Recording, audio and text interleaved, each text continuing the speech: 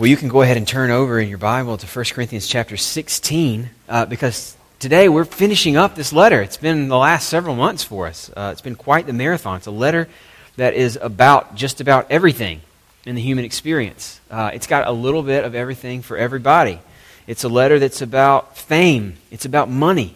It's about sex. It's about politics. It's about food. It's about all the things that sort of give structure and rhythm to all of our lives. And ultimately, it's a letter about selfishness and how our love for ourselves gets filtered through all these other things that we love.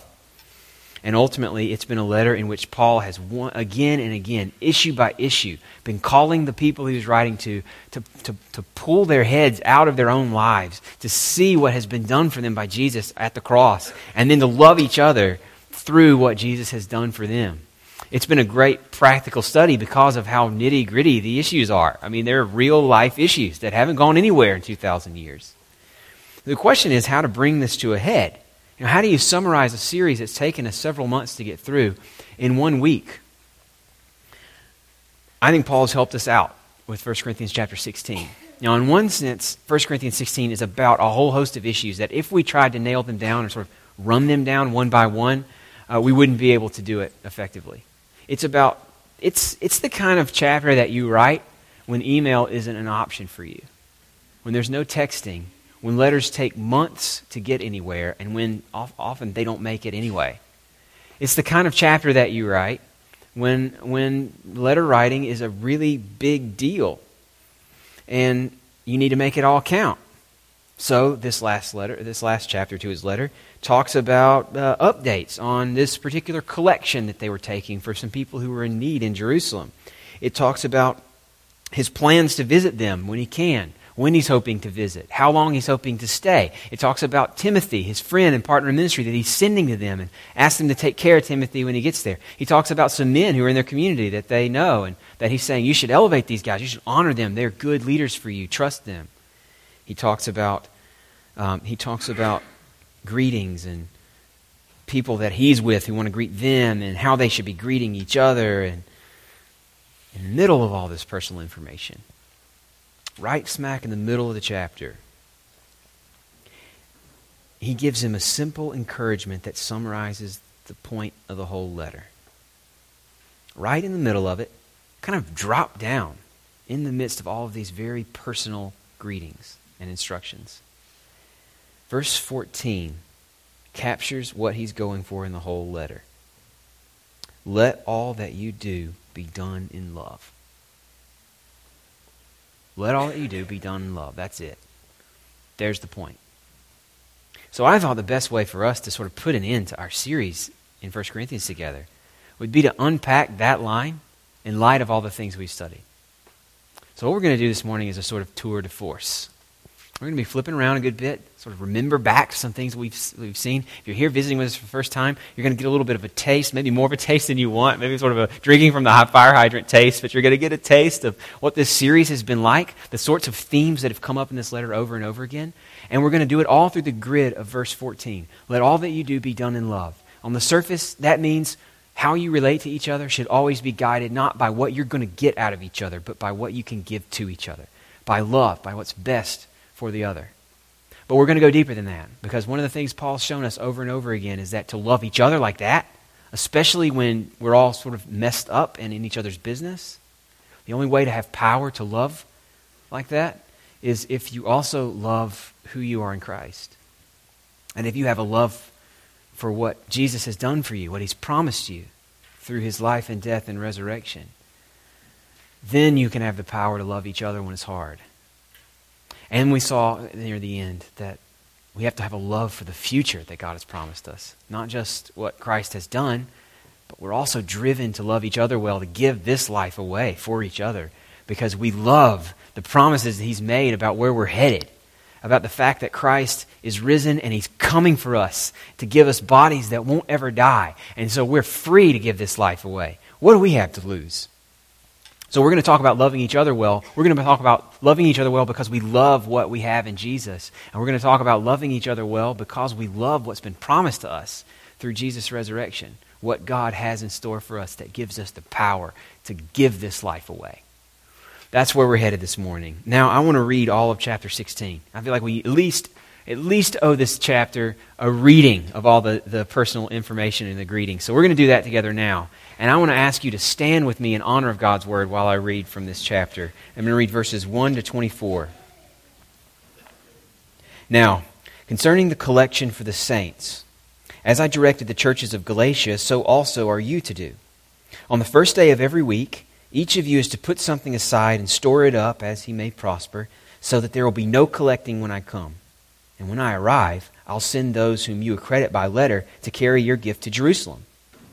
If it seems advisable that I should go also, they will accompany me. I will visit you after passing through Macedonia, for I intend to pass through Macedonia, and perhaps I'll stay with you or even spend the winter, so that you may help me on my journey wherever I go. For I do not want to see you now just in passing. I hope to spend some time with you if the Lord permits. But I will stay in Ephesus until Pentecost, for a wide door of effective work has opened to me, and there are many adversaries. When Timothy comes, see that you put him at ease among you, for he is doing the work of the Lord as I am. So let no one despise him. Help him on his way in peace, that he may return to me, for I am expecting him with the brothers. Now, concerning our brother Apollos, I strongly urged him to visit you with the other brothers, but it was not at all his will to come now. He will come when he has opportunity. Be watchful, stand firm in the faith, act like men, and be strong. Let all that you do be done in love. Now I urge you, brothers, you know that the household of Stephanas were the first converts in Achaia, that they have devoted themselves to the service of the saints. Be subject to such as these, and to every fellow worker and laborer. I rejoice at the coming of Stephanas and Fortunatus and Achaicus, because they have made up for your absence, for they refreshed my spirit as well as yours. Give recognition to such men. The churches of Asia send you greetings. Aquila and Prisca, together with the church in their house, send you hearty greetings in the Lord. All the brothers send you greetings. Greet one another with a holy kiss. I, Paul, write this greeting with my own hand. If anyone has no love for the Lord, let him be accursed. Our Lord, come. The grace of the Lord Jesus be with you, and my love be with you all in Christ Jesus. Amen. You can be seated. So the main thread that ties this letter together, the thread that runs all through the whole thing, is Paul's concern that they learn to love one another. I mentioned earlier, it's a letter that's just about everything, right? That it's got all the things that human life includes. Food and sex and politics and money and reputation and status. And underlying it all, it has the essence of human condition. It has selfishness. It has a self-centeredness that goes for all these things for all the wrong reasons. And Paul, really the whole letter is one after another issue where he hammers them on this question, on their single-minded devotion to themselves. They basically lacked concern for others. So that's the way to summarize it, I guess. They only thought of what was best for themselves, and really it's what Paul calls the human way.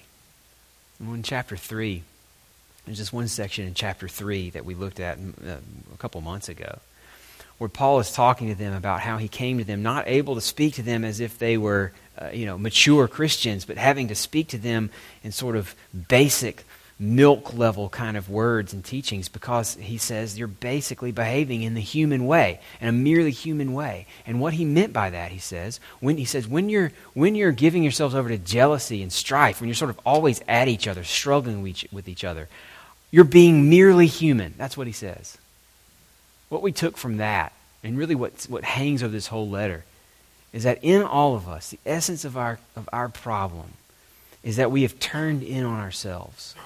So we make everything about us. We interact with each other really for what we're going to get out of it.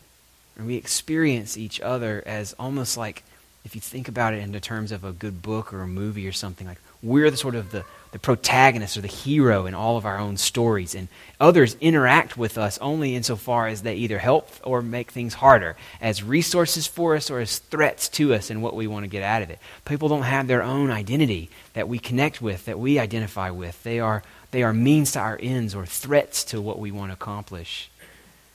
And one after another, Paul gives examples of how this sort of mindset, this merely human way, was affecting their community. They were trying to advance themselves. They were committed to protecting what's theirs, and they were taking every chance they had to highlight the ways they were better than each other. I mean, there's lots of examples we could point to. I'm just going to rifle off a few of them. We won't even look at them closely. But just remember back, if you've been with us for this study, remember back to chapter 1, where they thought that following Jesus was about looking wise, like picking out one or another teacher about Jesus as a way of showing their own good taste, in the way that you might pick out a set of clothes or pick out a way to decorate your house, or I don't know, pick out what kind of music that you like, as a way of making a statement about your good taste.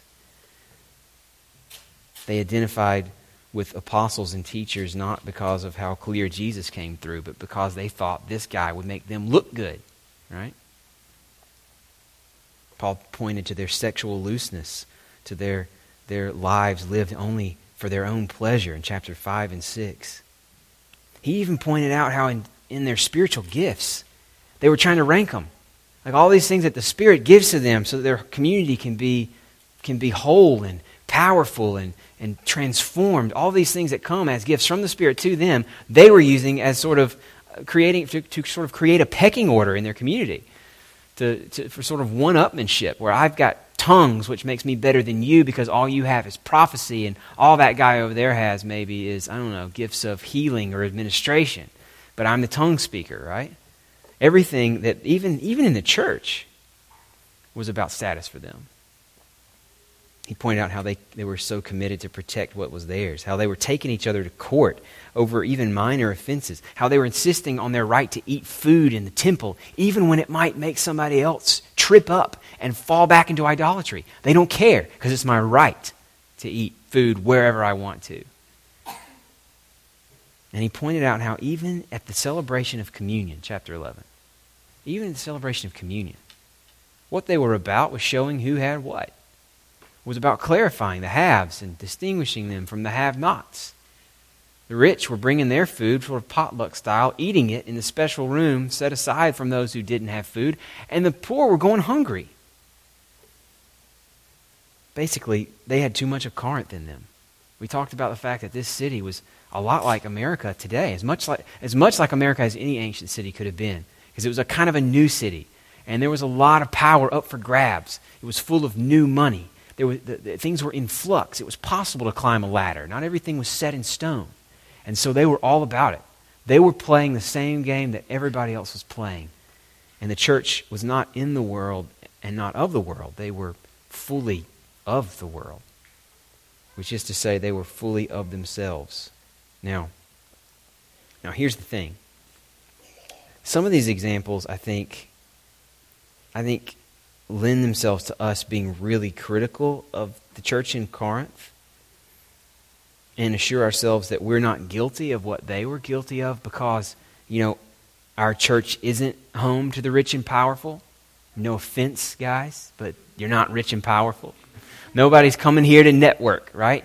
In their hope to make partner at their law firm or whatever. That's just not who we are. Maybe that's even what attracted you to our church. I don't know. But here's the thing.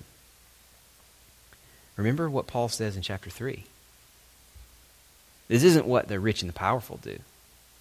This is the merely human way. This is what all of us do. It's in us.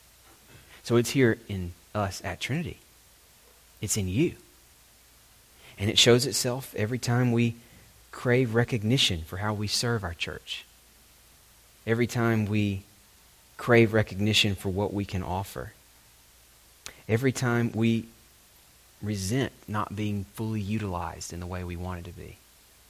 It shows itself when we reduce other people to what they've done against us. When we define them by their wrongs of us rather than trying to understand them. rather than trying to forgive them. It shows itself when we use our words more to sound smart or insightful than to encourage those that we're speaking to. It shows itself when we evaluate friendships, potential friendships, in light of how well they're going to meet our needs, in light of how they fit our status, in light of whether this person is like me, easy to get along with, in light of whether this person is someone I want to be like and so want to attach to. Against all this natural human garbage, against this essence of the human condition, Paul is pushing back. He's throwing his hands up and he's saying, no, not among you. You will not be this way. And what he calls them to over and over again through this letter, to fight against the ugliness of the human way, he calls them to love. He calls them to rise above their obsession with themselves, to identify not against each other, I know who I am because I'm not like you, but to identify with each other. He calls them in 1 Corinthians 12, one of my favorite examples of this, to see each other as part of the same body. And the body needs all of its members. Even if they don't look like they have that much to offer, they do. That sometimes the ones who look like they have least to offer are the ones who have the most to offer. That one way or the other, you can't do without each other. He builds in 1 Corinthians 12 to that beautiful passage on just like a body, when one member suffers, all of them suffer because they're identified together. Your sorrows are mine. When one member rejoices, all of them rejoices. You don't resent the fact that this person got some promotion you wish you had gotten. You rejoice with them because they are you, in a sense. You're identified as one body.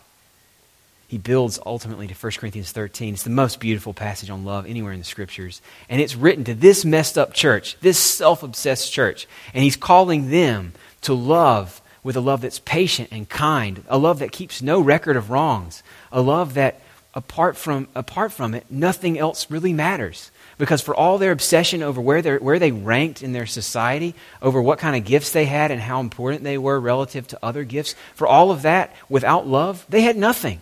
They're empty gongs. They're clanging cymbals. They're worse than if they said nothing at all. Because only love can redeem.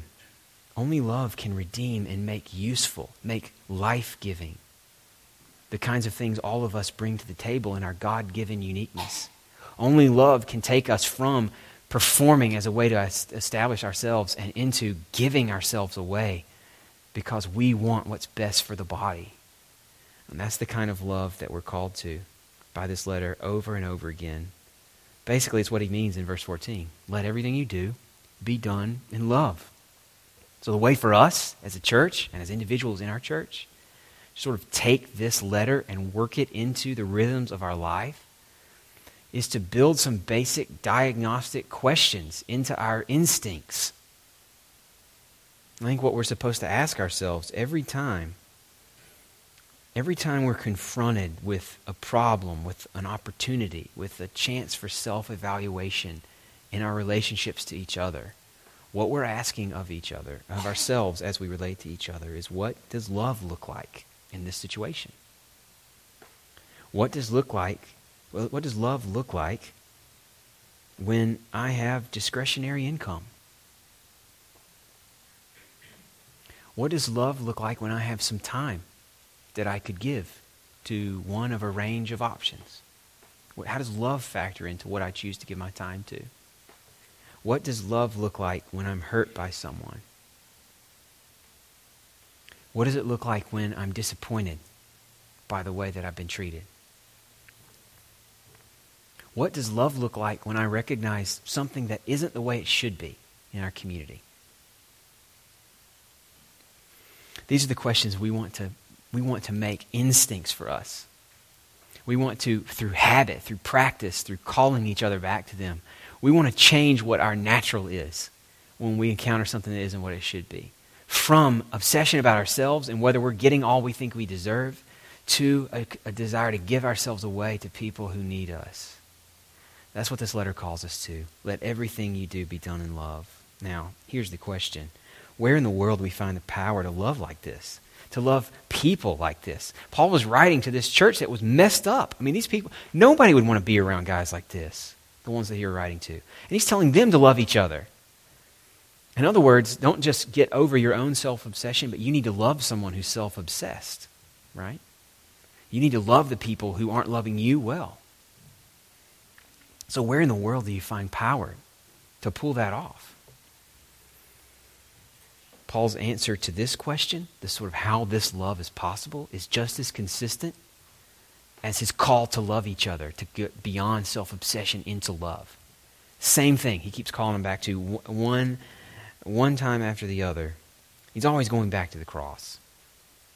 This letter is all about the cross.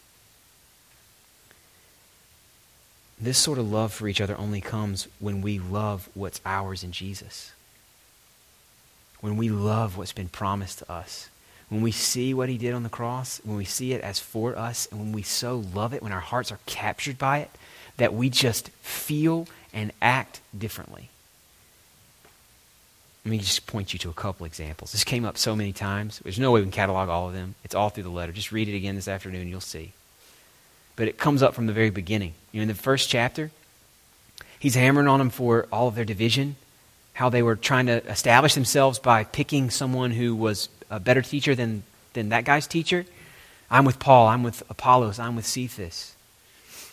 What Paul challenges them with first in verse 13 of chapter 1, where he challenges them first in that verse, is on the implication of the fact that they were identifying themselves with something other than the cross.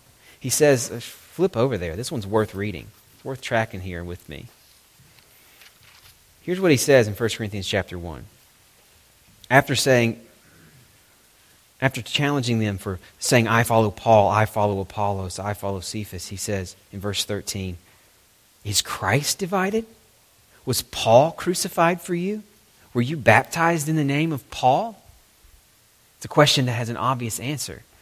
No, Christ wasn't divided, but you're divided. And if you're divided, then that means that your identity is based on something other than Jesus.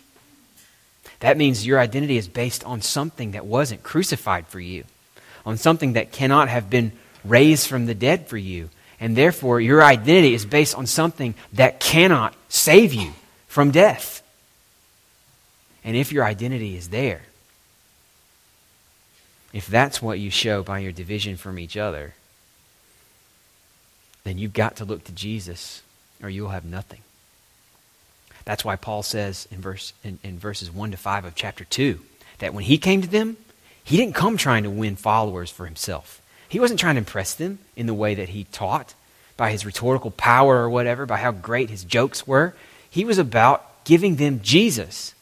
Chapter 2 begins this amazing section on Paul's philosophy of ministry. He says, I didn't come proclaiming to you, this is verse 1 of chapter 2, I didn't come proclaiming to you the testimony of God with lofty speech or wisdom. It wasn't about me.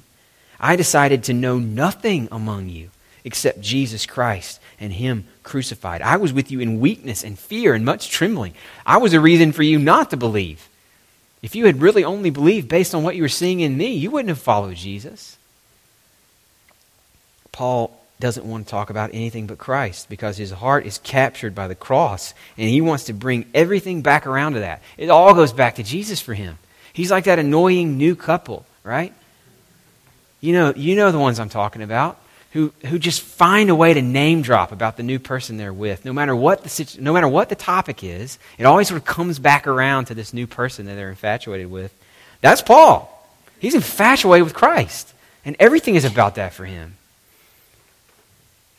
He doesn't want to get in the way. He doesn't want anything else to get in the way. Because his identity has shifted. And the most important thing, don't miss this is the key. The most important thing to Paul, more important than whether people notice him or admire him, more important than whether he's successful at the game that everybody else is playing,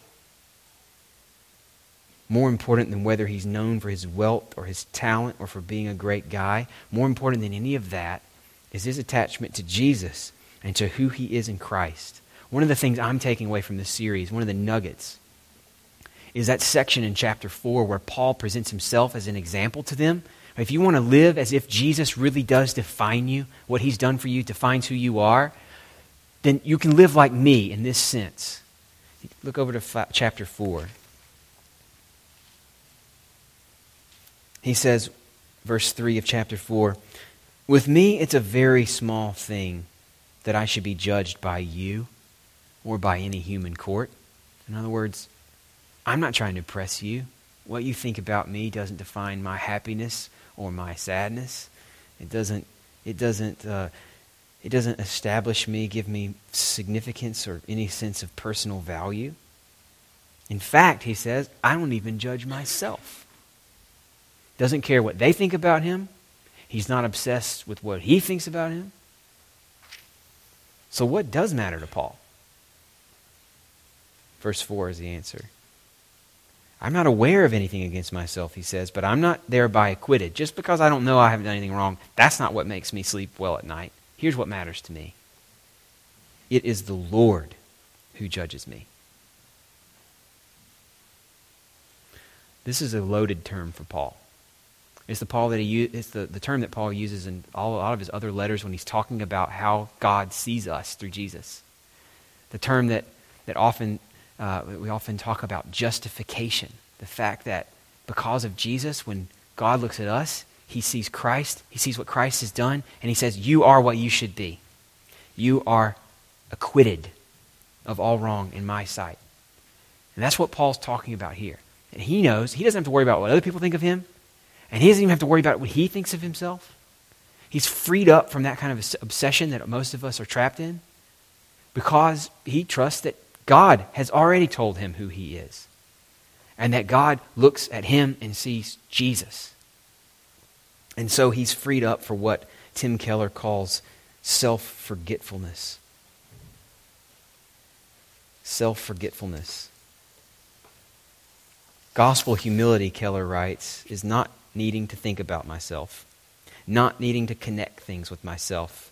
True gospel humility means I stop connecting every experience, every conversation with me. In fact, I stop thinking about myself. Paul cares only about what's his in Christ. And that's what he calls them to.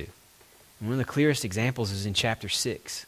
Chapter 6 is where he hammers them for taking each other to court to resolve disputes that they were having among themselves.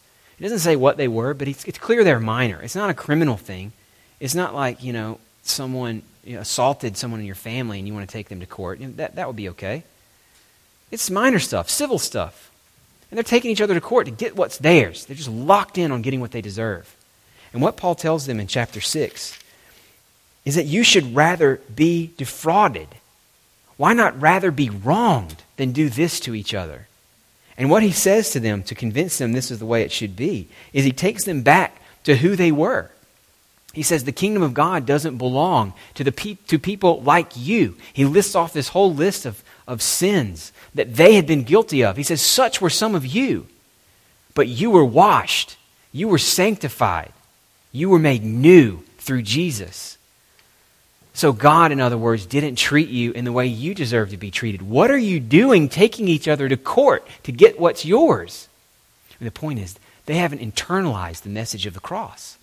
And so this letter is written to them to encourage them to love each other by loving who they are in Jesus. Because it's only when they start to get captured by what has been done for them that they'll have the power to love each other when it's hard, to love each other when you've been wronged. This is the kind of love that makes 1 Corinthians 13 possible. Love that's patient and kind, that bears no record of wrongs, that's resilient. Love that doesn't end. Love that hopes all things, even of people who have hurt you over and over. Love that believes all things. And it's only the Spirit's power that can change us from the natural or merely human people that we are into people who love what God has promised us in the gospel. One of my favorite sections we've looked at was chapter 3. Right after the section where he's talking about, chapter 2, right before the section where he's challenging them for behaving in a merely human way or a natural way, he talks about the difference between the spiritual man and the natural man. And that the promises of God, the gospel, the truth about what Christ has done for us, the natural man doesn't want that. The natural man wants to save himself. He wants the credit. for whatever it is that he accomplishes. He doesn't want a gospel that says Jesus has done everything because you couldn't do it for yourself. But the Spirit, by the Spirit of God, these promises come to taste different to us. When the Spirit changes what we love, we hear these promises not as taking away the credit that we want for ourselves, but as giving us something we don't deserve and could never earn. And it becomes what we love and how we love each other, only by the Spirit's power. So another takeaway for us, I think, is the way we pray for ourselves and for our church, is we pray that God's Spirit would help us to taste the beauty of His promises to us in Christ. Because the only way we're going to hold this thing together is if His Spirit captures our hearts with the truth of the gospel. That's how I'm going to be praying coming out of this series. Here's the last thing. We've said that the letter is written to convince them to love each other better than they were, to let everything be done in love. That the only power that's possible, that makes that kind of love possible, is a love for what's been done for you in Christ. We love because we have been loved. And that's the main thing. Those are the two main themes of the letter. But there is another element here. There's another strategy. It's not used as often, but it is used with just as much power. Paul reminds them and us to view this life, what we're getting out of this life, what we seek in this life, what we demand from this life, in light of what God has promised to give us. Because God hasn't just promised that because of what Jesus has done in the past, we are not who we were. He's also promised to make us what we were always supposed to be, to give us bodies that will never die, in which we can enjoy all that He has offered to us forever to His glory. That is what's coming for us. And Paul points his friends there to encourage them to give this life away to each other.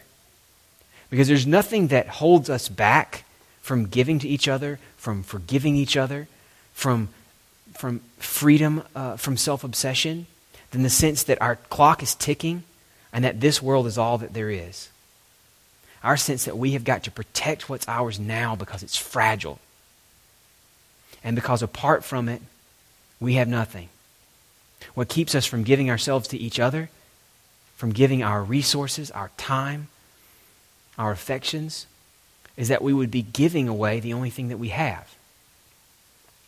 Paul knows that the only way for them to love each other in the way he wants them to is if they are more captured by the future God has promised them on the other side of the grave than they are captured by their affection for the things that this world can promise them. He knows their only hope is to be more taken up with what God has promised them than with the life they have envisioned for themselves. Now, time won't let me go to some of the examples of this. I especially love the way Paul builds this in chapter 7, where he's talking about marriage and singleness. If you weren't here for that message, it's online. I think it would really encourage you on this point. Paul there calls them to just be free from letting these circumstances, what you have or don't have, who you have or don't have, define what you're getting out of this life. He says, remain where you are with God. This present world is passing away. And God has built for us something that will never end. So live for that, not for what you can have here. This world is full of the good things that God has given to His children. Marriage is one of the chief among them. But it ultimately doesn't define a meaningful life, because this life is just the beginning. It's the appetizer. It's the trailer for the show that hasn't started yet. And you can enjoy the show even if you don't get to taste the trailer. Paul calls them to live for what's coming. And chapter 15, which we've looked at in the last couple of weeks, is the best example of this. Go read that this afternoon and be encouraged by it. Paul builds this long argument about the resurrection, about how it is the key to living in light of the future.